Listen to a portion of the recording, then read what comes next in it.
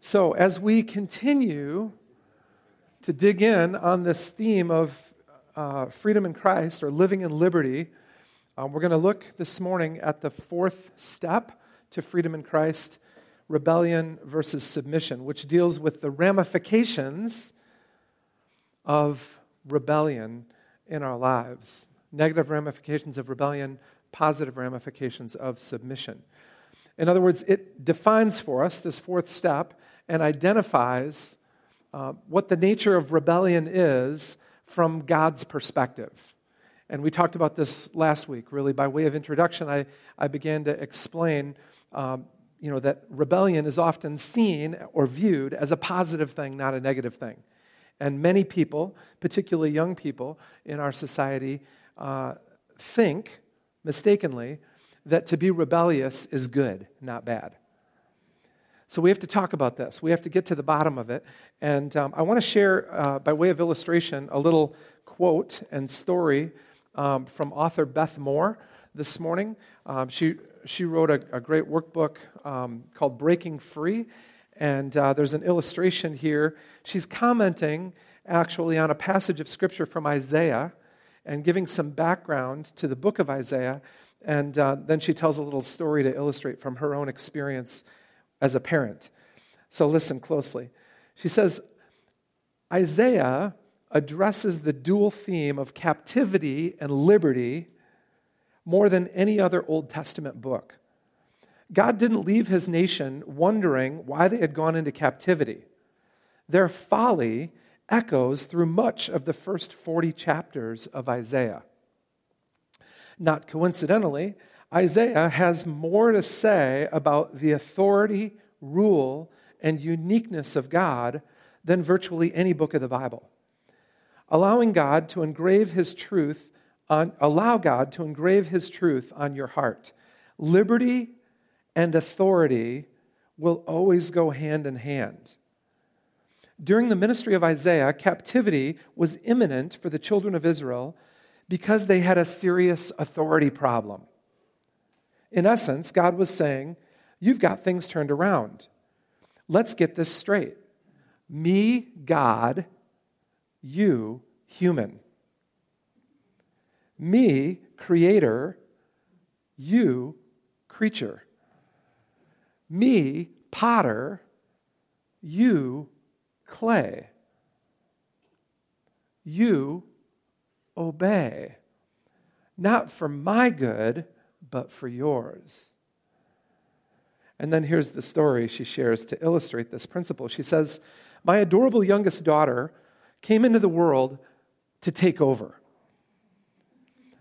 By the time she was only 2 years old, she liked to walk ahead of the rest of us so that she could appear to have come by herself. Imagine that. She was born authoritative, and she seemed to assume that she, Keith, and I were all three on the same level. Keith and I expended no small amount of energy underscoring our authority over her, the penalty for rebellion, and the safety and blessing of obedience. We haven't always done it right, but we've done it often. At this particular season, we are now reaping a delightful harvest. Melissa is a wonderful young woman. But if I had a dime for every time that I said to her, me, parent, you, child, she would inherit a fortune.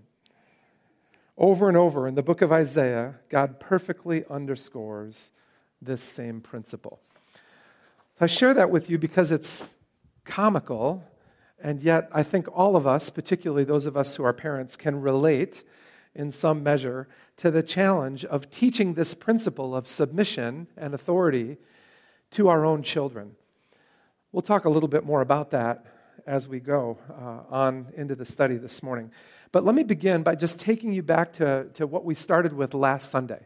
I want to just very quickly review the points that I made last week because it's really foundational. And again, I know that many of you, people have been kind of coming and going over the summer months. And so if you weren't here or haven't had an opportunity to listen to last week's message on the podcast, it might be helpful just to have this basic framework in mind. So I'm not going to spend a lot of time on it, but just bear with me for a moment as we review some ground that we covered last Sunday.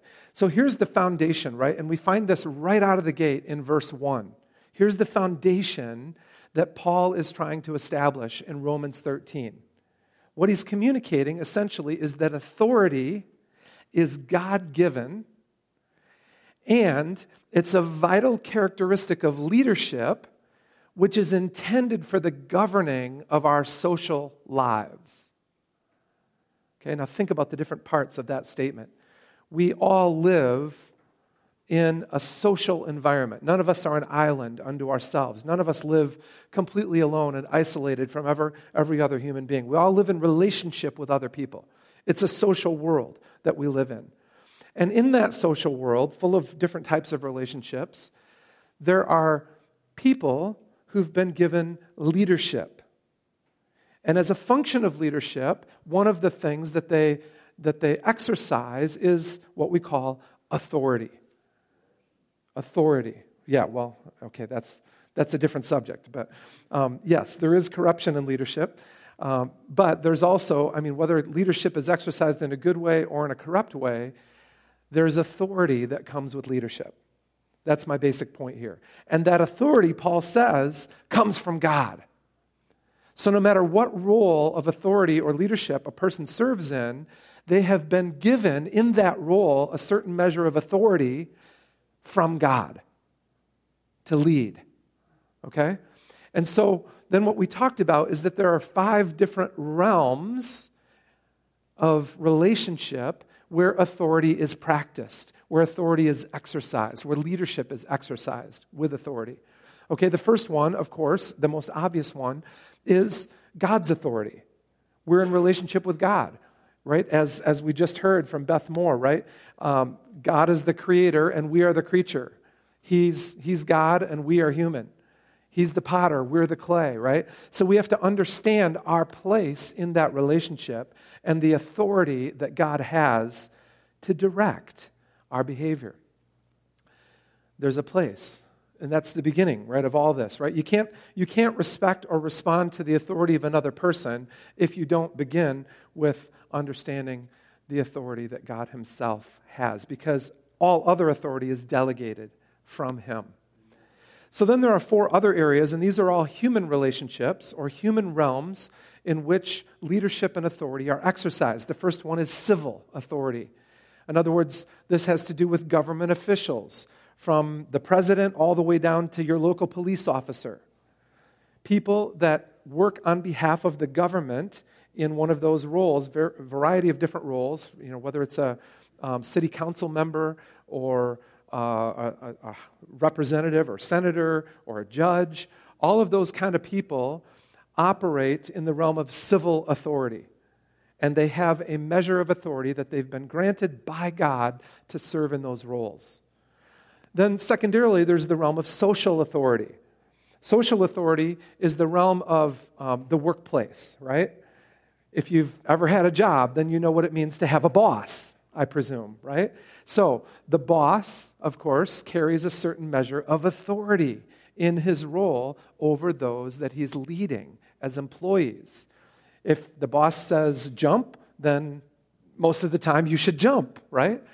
Because it's the boss, right? Whether it's he or she, whoever it may be, if the boss instructs you to do something and you don't follow the boss, you don't honor the boss, you don't respect the boss's authority, guess what? You're not going to have that job very long, right? So that's a position of authority. Now, there are other examples here too. A teacher has authority over their classroom. A coach has authority over their team. The coach says, this is today's workout. The athlete doesn't say, well, I don't feel like doing that. I'm going to do this instead.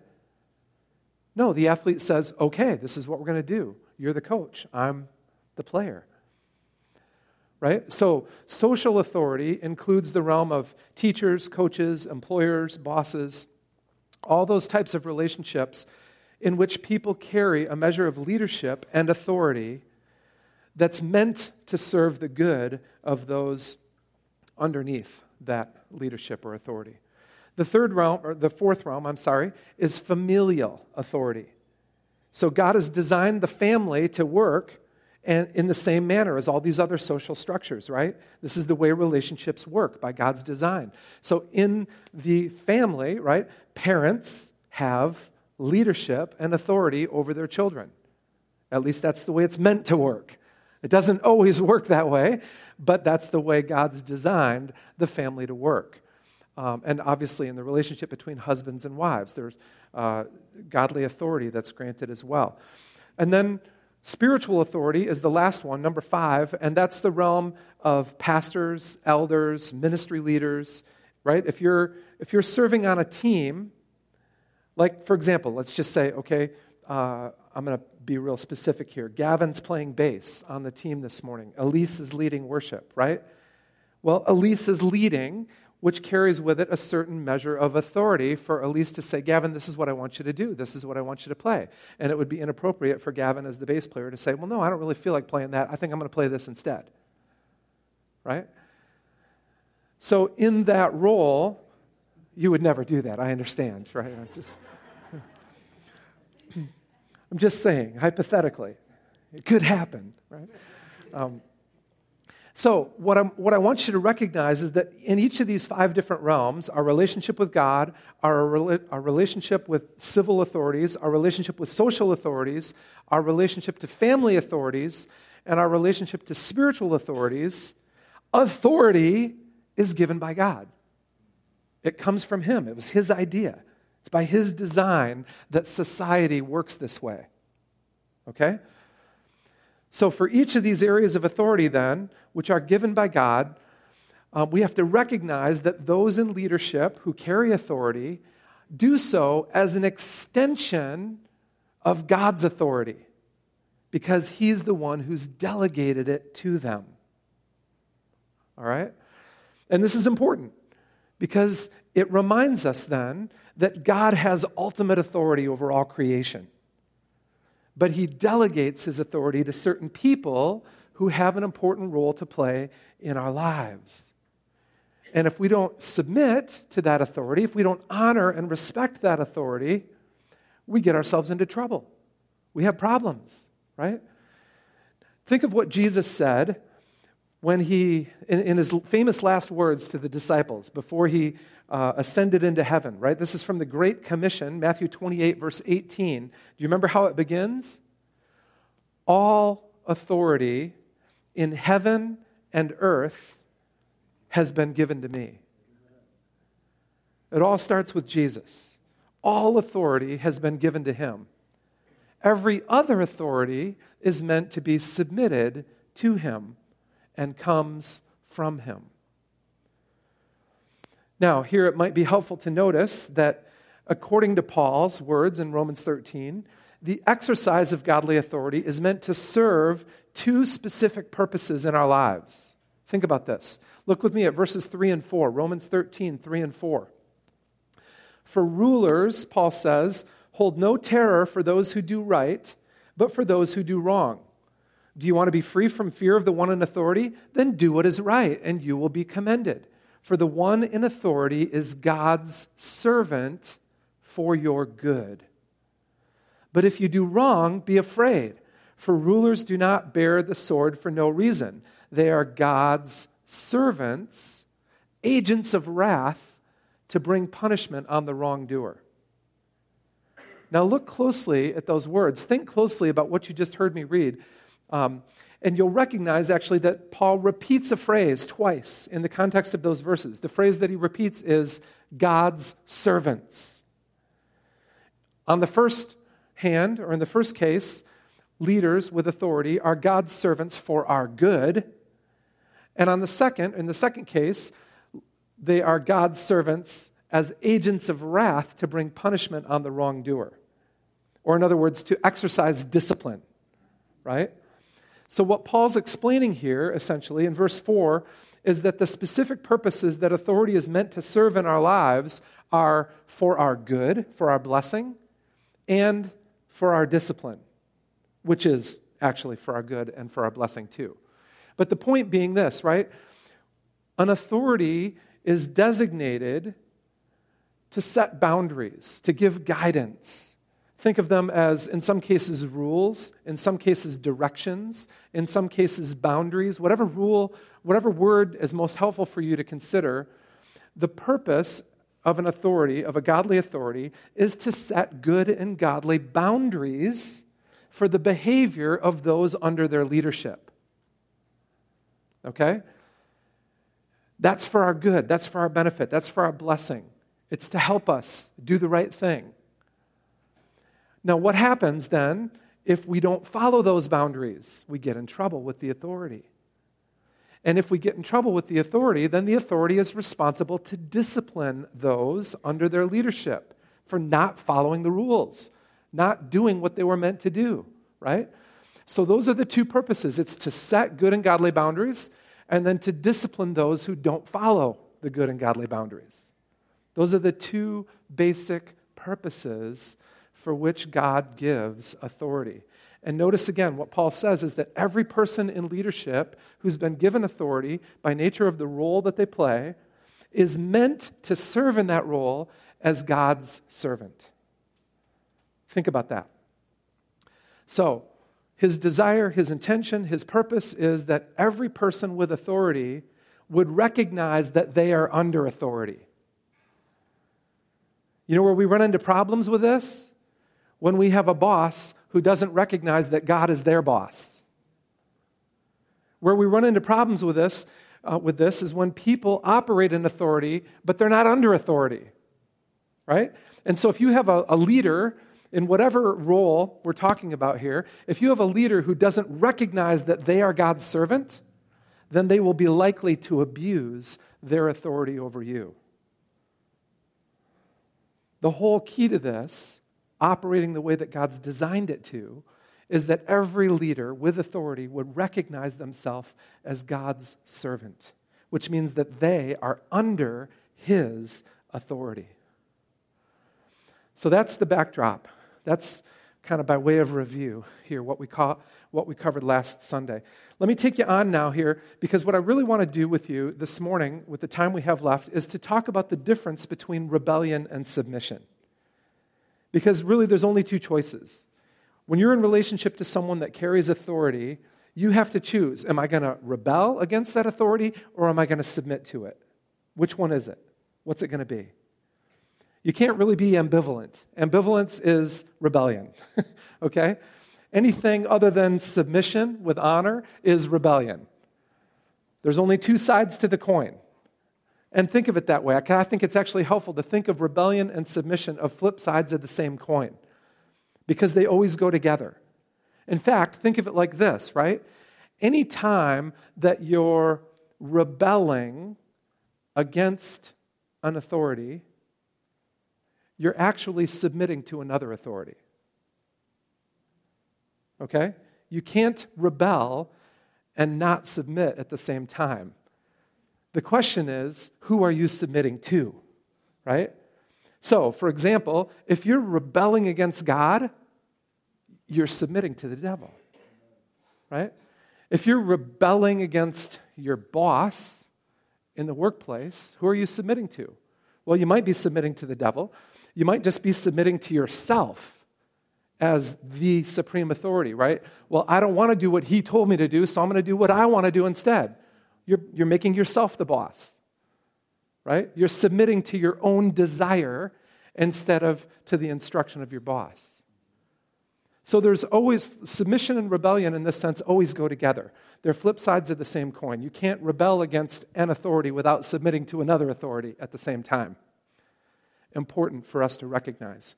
So let's talk about rebellion and what it is from a biblical viewpoint.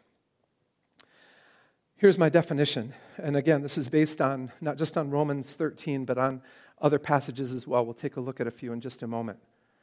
Rebellion is any attitude or action that reflects a mindset of mistrust toward authority and a fear of yielding control to others, which produces the fruit of disobedience. Okay, that's a little bit complicated definition, so let's break it down. into its parts. Rebellion is an attitude or action, right? It starts with how you think. It starts as a mindset, but that mindset typically then gets expressed as an action. So it's a mindset. What's behind the mindset? Mistrust toward authority or fear, or maybe some combination of both. Maybe you don't trust your boss to tell you to do the right thing or to do something that would be good or whatever that you would want to do. And maybe you have a fear of being controlled by someone else. Even in the home, right? Children can mistrust the authority of their parents, or they can fear being controlled by their parents. They can, reject the concept or the principle that parents should be allowed to tell them what they're supposed to do.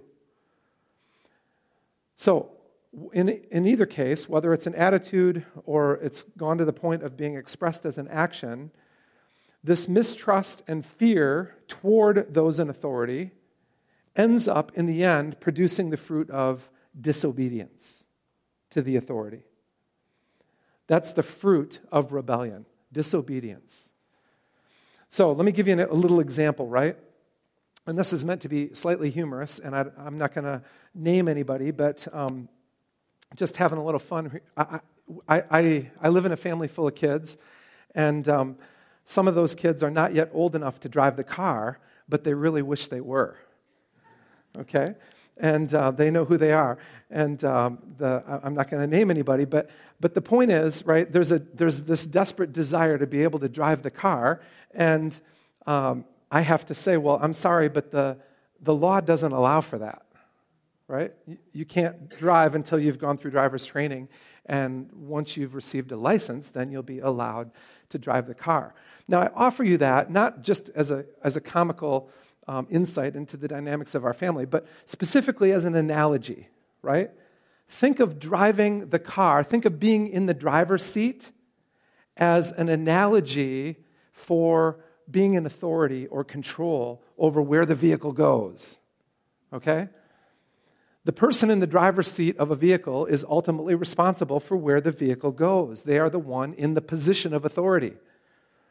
All those in the vehicle have to trust the driver to use that authority wisely and to get them where they need to go.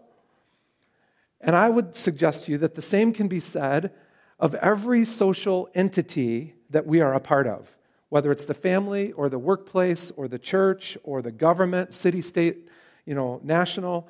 Every social entity that we are a part of functions in the same way. There has to be somebody in the driver's seat who is the designated driver, the authority, who determines where things are meant to go.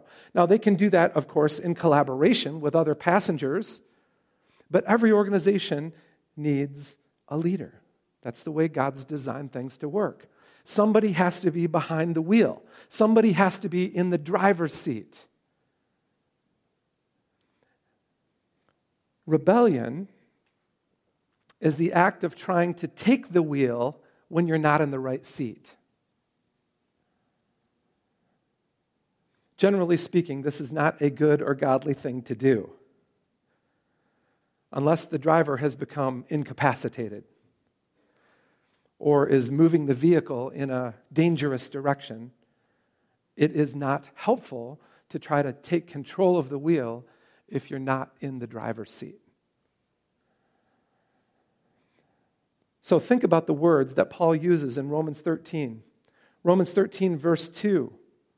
Consequently, whoever rebels against the authority that God has placed is rebelling against what God has instituted. And those who do so will bring judgment on themselves. That's pretty clear. It's a pretty plain warning from the Apostle Paul about the importance of submission.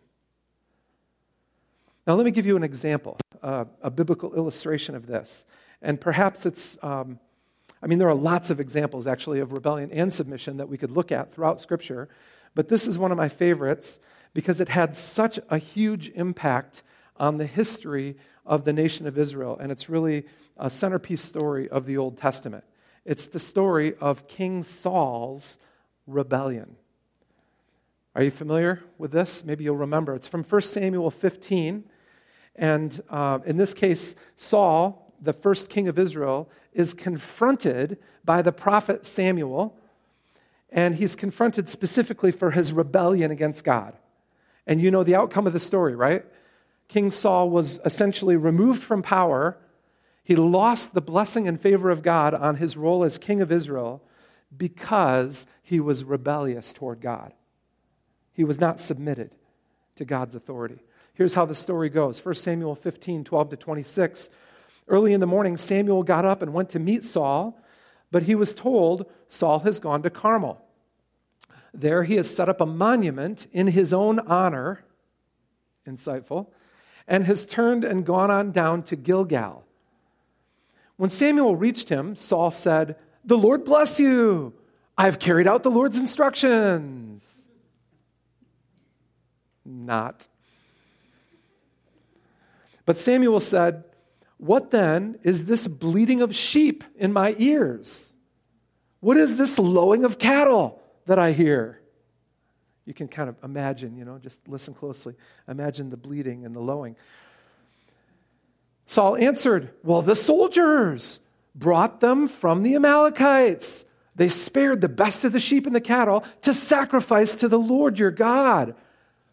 But we totally destroyed the rest." "Enough," Samuel said to Saul. "Let me tell you what the Lord said to me last night." "Tell me," Saul replied. Samuel said, "Although you were once small in your own eyes, did you not become the head of the tribes of Israel? The Lord anointed you king over Israel. And he sent you on a mission saying, 'Go and completely destroy those wicked people, the Amalekites. Wage war against them until you have wiped them out.' Why did you not obey the Lord? Why did you pounce on the plunder and do evil in the eyes of the Lord?" "But I did obey the Lord," Saul said. "I went on the mission the Lord assigned me. I completely destroyed the Amalekites, and I brought back Agag, their king. The soldiers took sheep and cattle from the plunder, the best of what was devoted to God, in order to sacrifice them to the Lord your God at Gilgal." Interesting, isn't it, that it's the Lord your God, not the Lord my God? But Samuel replied, "Does the Lord delight in burnt offerings and sacrifices as much as in obedience? To obey is better than sacrifice, and to heed is better than the fat of rams. For rebellion," listen to this, "rebellion is like the sin of divination." That's witchcraft. "Rebellion is like the sin of witchcraft, and arrogance like the evil of idolatry." These are Samuel's words to Saul. Rebellion is like the sin of witchcraft, and arrogance like the evil of idolatry, because you have rejected the word of the Lord. Whoa. And then listen to this. Because you have rejected the word of the Lord, he has rejected you as king. That was the result of rebellion in the life of King Saul. Then Saul said to Samuel, "I've sinned. I violated the Lord's command and your instructions. I was afraid of the men, and so I gave in to them. Now I beg you, forgive my sin and come back with me so that I may worship the Lord." But Samuel said to him, "I will not go back with you. You have rejected the word of the Lord, and the Lord has rejected you as king over Israel." Pretty harsh punishment on King Saul because of his rebellion. But what I want you to think about here is the dynamic at play, right? What was it that led to Saul's act of rebellion? Let me, at the risk of being a little silly here, let me try to maybe put this in my own words for you, right? Maybe it would have sounded something like this. Saul's trying to justify his behavior. "Come on, Sammy. It's all good. It's okay. It's not really that bad. Come on, Sam, I am. Don't push your green eggs and ham on me. I know you told me to destroy all the Amalekites and their stuff, but that would have been wasteful. I mean, my boys were looking at me like, hey, boss, this is some nice loot they left behind. Why should we destroy it? Why don't we keep some?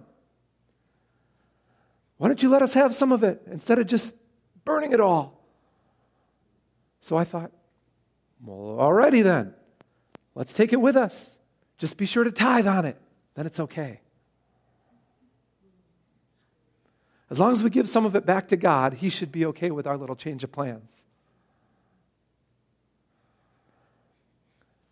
You see the mindset here. This is not just disobedience. As Samuel indicates, it's arrogance, right? Because Saul essentially is placing his own desire and plan above God's desire and plan. He's placing himself in authority over God. That's the essence of rebellion. It's the idea, essentially, the mindset that we know better. We know better than God. We know better than our boss. We know better than our parent. We know better than our pastor. We know better than our governor. We know better than our president. We know better. We don't have to do what they tell us because we know better. So Samuel's rebuke is a very serious word, essentially equating rebellion with witchcraft. Think about this.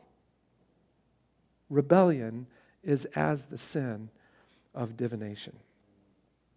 And the point was and is that there's a price to pay for this, right? You can't enter into this kind of rebellion without becoming subject to discipline or punishment. For King Saul, the price was losing God's favor and blessing on his role as king. Like Samuel in this instance, Paul in Romans 13 makes it very clear that rebellion against any authority is essentially rebellion against God, and it comes with consequences. Because God is the one who's instituted that authority. Such rebellion will only bring upon us the fear of punishment by those in authority and ultimately even by God Himself. Now, what in the world draws someone into this kind of mindset of idolatry? Well, let me make it clear. Let me go back to what I told you earlier, right? In the spirit realm, rebellion against God is submission to the enemy of God. This is about spiritual warfare. This is about recognizing the reality that there are two rulers. They're not equal in authority or power. God is the greater of the two, of course. But the devil has real power, real authority that he's been given, or that he has for a season anyway. And he wants people to submit to his authority instead of God's. That's the very essence of the story of sin in human history. So we're drawn, recognize the reality here, that we are drawn into a mindset and into the actions of rebellion by the author and instigator of rebellion, the devil, who wants to perpetuate the lie that God cannot be trusted as the ultimate authority in our lives. That's what it amounts to. When we don't trust God's authority, then we are naturally more susceptible to rejecting all other realms of spiritual authority or societal authority placed by God in our lives for our own blessing and benefit. So whenever we rebel against those God-given authorities, we're actually following in the footsteps of the devil himself and submitting ourselves to him. That's the reality of what's happening. The devil is the inventor of rebellion, and he is its chief instigator in our lives.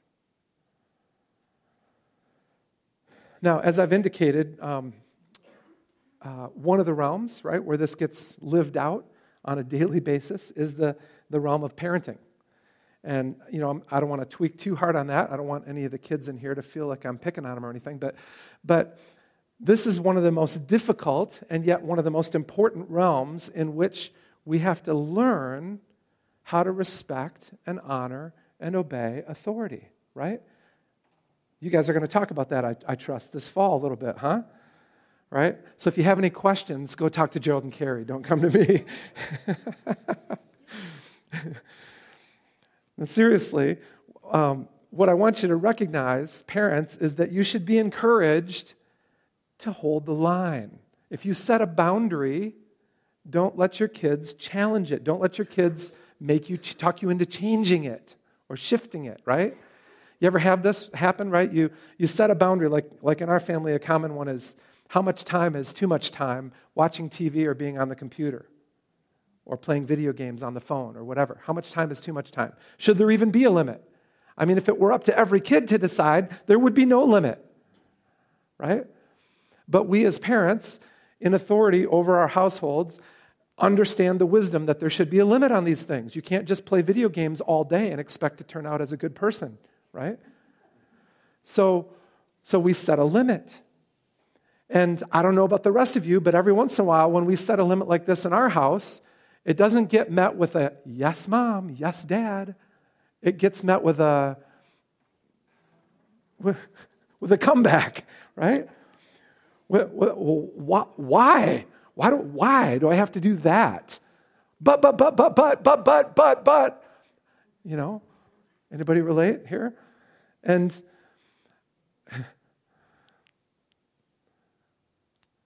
let me just tell you, right? Everybody's always, over the years, kind of joked about the standard answer. Because I said so. Actually, that's a pretty good answer. Right? Because what we're meant to teach our children as parents is to respect and honor authority. So even if you don't have a better reason, that reason is a pretty good one. Now, hopefully you do normally have another reason too, right? We don't just, boss our kids around and tell them to do whatever we want them to do for our own benefit. They're not our slaves, they're our children. But the point is, because I said so, is an expression of godly authority in some circumstances. Now, little heart check for all of you here before I close this up with one more point about submission. I want you to be aware of the fact, whether it's in the family or in the workplace or in the church or whatever, sometimes a person's draw toward rebellion can be fueled by the experience of ungodly authority in their lives. Think about this dynamic, right? If you have an ungodly authority, if you have a parent that abused their role as parent and made you, kind of treated you as a slave, even though you were their child, and made you do things for their own, whatever, benefit, or if there was cruelty there, if there was exasperation, if there was, or even in the workplace, right? If you have a boss that exercises their authority by asking you to do something immoral or ungodly, or forces you to submit to something, that's for their own pleasure, that creates in us a mistrust toward authority and a tendency toward rebellion. So sometimes we have to search our hearts. We have to search our history. We have to kind of, invite the Lord to take us back and ask the question, Lord, is there some experience in my past that has created in me a mindset of rebellion because someone misused their authority over me? If you want healing and freedom, you have to be willing to look at things like that and check your own heart before the Lord. Ask the question, if you recognize in yourself a tendency toward a rebellious mindset, ask the Lord to show you where that came from. It's important to be honest about those experiences and how they impact our thinking and our feelings. Now, another thing that's helpful here to recognize, right, is that as we're talking about the ungodly use of authority, even in the family, right, there's a balance in Scripture. God doesn't say, children, obey your parents no matter what they tell you to do in all circumstances. What's interesting is he says, children, obey your parents, honor your parents, submit to your parents, and then right away Paul follows that up with the statement, fathers, do not exasperate your children. I mean, why would he do this? Well, because as parents, if we exasperate our children, we're undermining their desire to obey and submit, right? It's like cutting our own feet right out from underneath us. If we use our authority in ungodly ways, if we're too bossy with it, then in the end, we're not helping create a mindset of submission and obedience. We're actually creating that spirit of rebellion. So we have to be very careful with the authority that we've been given, either as parents or as bosses or as in any role of governing authority. All right, so let's talk about submission. With the last couple minutes we have left here, I want to flip this around again. That's a bit about rebellion, but that's not really meant to be our focus, right? I don't want you to walk away thinking about rebellion. I want you to think about submission, which is the flip side of rebellion. It's what God is calling forth in us. Here's what it is. Here's how I define it. Again, on the basis of Romans 13 and many other scriptures as well. Submission is a righteous attitude or action that reflects trust in God and the willingness to honor and defer to those whom God has given authority over us, which produces the fruit of obedience. Okay? And here's the key point regarding that definition. It's the willingness to honor and defer to those whom God has given authority over us. So, even if a person in authority asks you to do something you don't want to do, unless it's wrong or immoral, unless it's flat out disobedient to God, who is the highest authority, you should be willing to submit your own desire to the desire of the person in authority. That's how this is meant to work, right? Because it's an act of honor to say, not as I will, but as you will. I want you to think about the supreme example of submission. Do you know what it comes from, where it is? Matthew 26:39, the Garden of Gethsemane, the night before he went to the cross. This is, in my mind, the supreme example of submission that you will find in the Bible. Do you think Jesus wanted to go to the cross? No. Do you think he was looking forward to that experience? No. It was scary. He knew it was going to be incredibly painful, incredibly difficult. He didn't want to do it. How do we know this? Matthew 26:39. What does he say? Praying in the Garden of Gethsemane, Father, if it's at all possible, take this cup from me. I don't want to have to do this. But, Lord, not my will, thy will be done. That's submission. That's the heart of submission right there. Jesus said, I don't want to do this, God, but I'm willing to do it if it's what you want me to do. Because I'm submitting my will to your will for me, right? So the motivator for submission is to keep in mind that it unlocks for us the good, pleasing, and perfect will of God. Do you trust that God's will for you is better than your will for yourself? That's the bottom line question here. Submission keeps us in the will of God, which honors Him, serves His purposes, and glorifies His name. And Jesus was always, in every circumstance, completely and perfectly submitted to the will of the Father. He never did a rebellious thing in His life. Rebellion against God, that is, right? Now, we could talk about examples of what you might call something rebellious, like turning over the tables in the temple. Was that rebellion or submission on the part of Jesus? The answer is yes. He was being rebellious against the temple authorities because he was in submission to God, who was a greater authority. Right? So the only circumstance when rebellion is justified is when it's in obedience and submission to God himself. He is the highest authority in every circumstance. And so if he instructs you to do something, then you do it, even if your boss told you not to. Okay?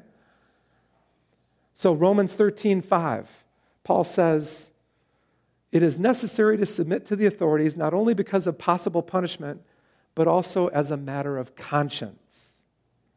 What he's saying is when you walk in submission, when you live in submission, when you respect and honor those in authority over you, as long as they're asking you to do things that are reasonable, good, and godly, then your conscience will be clean and clear if you do what they say. 1 Peter 2 is another example of this, but it begins to raise the question of when God's authority trumps the authority of mankind. 1 Peter 2:15 and 16, it is God's will that by doing good you should silence the ignorant talk of foolish people, live as free people, but do not use your freedom as a cover-up for evil. Live as God's slaves. I love that because it's like an oxymoron, the verbiage that Peter uses here. Live as free people who are God's slaves. Right? The point Peter's trying to make is that the greatest freedom you'll have in life is when you're living as a slave to Christ. Isn't that ironic? The more submitted you are to Christ, the more free you are. That's the bottom line here. Acting as a slave to God is what actually and surprisingly leads to the greatest freedom. It brings us freedom from fear of punishment by the one in authority, ultimate authority, God himself. It brings us freedom from a guilty conscience. It brings us freedom from any hindrance to our witness for Christ. But most of all, it brings us freedom from the development of a rebellious spirit and from the enemy's control in our lives. I love this article that we were asked to read as part of the Perspectives class a few years ago. It was entitled Prayer, an Act of Rebellion Against the Status Quo. Right? The idea, again, is that whenever you're submitted to God, you're rebelling against the world and the devil. Whenever you're rebelling against God, you're submitted to the world and the devil. So we have to understand that genuine freedom from a biblical perspective is not merely the freedom to make our own choices and do what we want to do. That is not free by God's definition, because that will only bring you into captivity to your own selfishness. No genuine freedom comes from doing only what you want to do. Genuine freedom is freedom from the controlling power of selfishness and sin. Freedom from the devil's influence, which is freedom to serve God wholeheartedly. I heard a great quote at the Vineyard conference we attended a few weeks ago. One of the speakers, named Mike Pilavachi, he's an Anglican priest from England, was talking about the love languages. And I thought he had a brilliant insight about this. He said, there's lots of talk about the human love languages and how we express love to one another as human beings. And then he posed a question. He said, do you know what God's love language is? It's obedience. It's obedience. When we submit ourselves to his authority and we walk in obedience, we are expressing our love for God in the best way. Now, there are times, as I've indicated, and I'll close with this, there are times when we have to honor God and submit to God and rebel against a person's authority at the same time. And this is where it's tricky, right? When is it okay and when isn't it okay to act in rebellion against a human authority? And, that's a difficult question to answer sometimes, and yet sometimes it's not so difficult. And I'll close with this example from Daniel chapter 6, right? You all know the story of Daniel. I think it's a fantastic illustration of this principle. Verses 7 to 10, Daniel 6.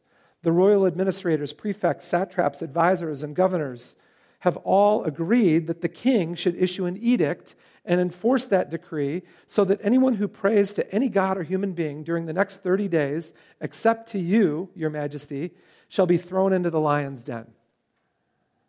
Now, your majesty, issue this decree and put it in writing so that it cannot be altered in accordance with the law of the Medes and Persians, which cannot be repealed. So King Darius put the decree in writing. Where did he get his authority? From God. But was he exercising that authority in a godly way? No, he wasn't. Now, when Daniel learned that this decree had been published, he went home to his upstairs room where the windows opened toward Jerusalem. 3 times a day, he got down on his knees and prayed, giving thanks to his God, just as he had done before. So, question. Was this an act of rebellion by Daniel or an act of submission? Yes. Both. Right? He was rebelling against the king because he was submitted to God. And he recognized that no human authority could tell him what to do if it was against what God had told him to do. So that's the basic principle at play here. We have to always remember that God is the supreme authority. Every other person in authority has received that authority from him and is meant to use it in a good and godly way.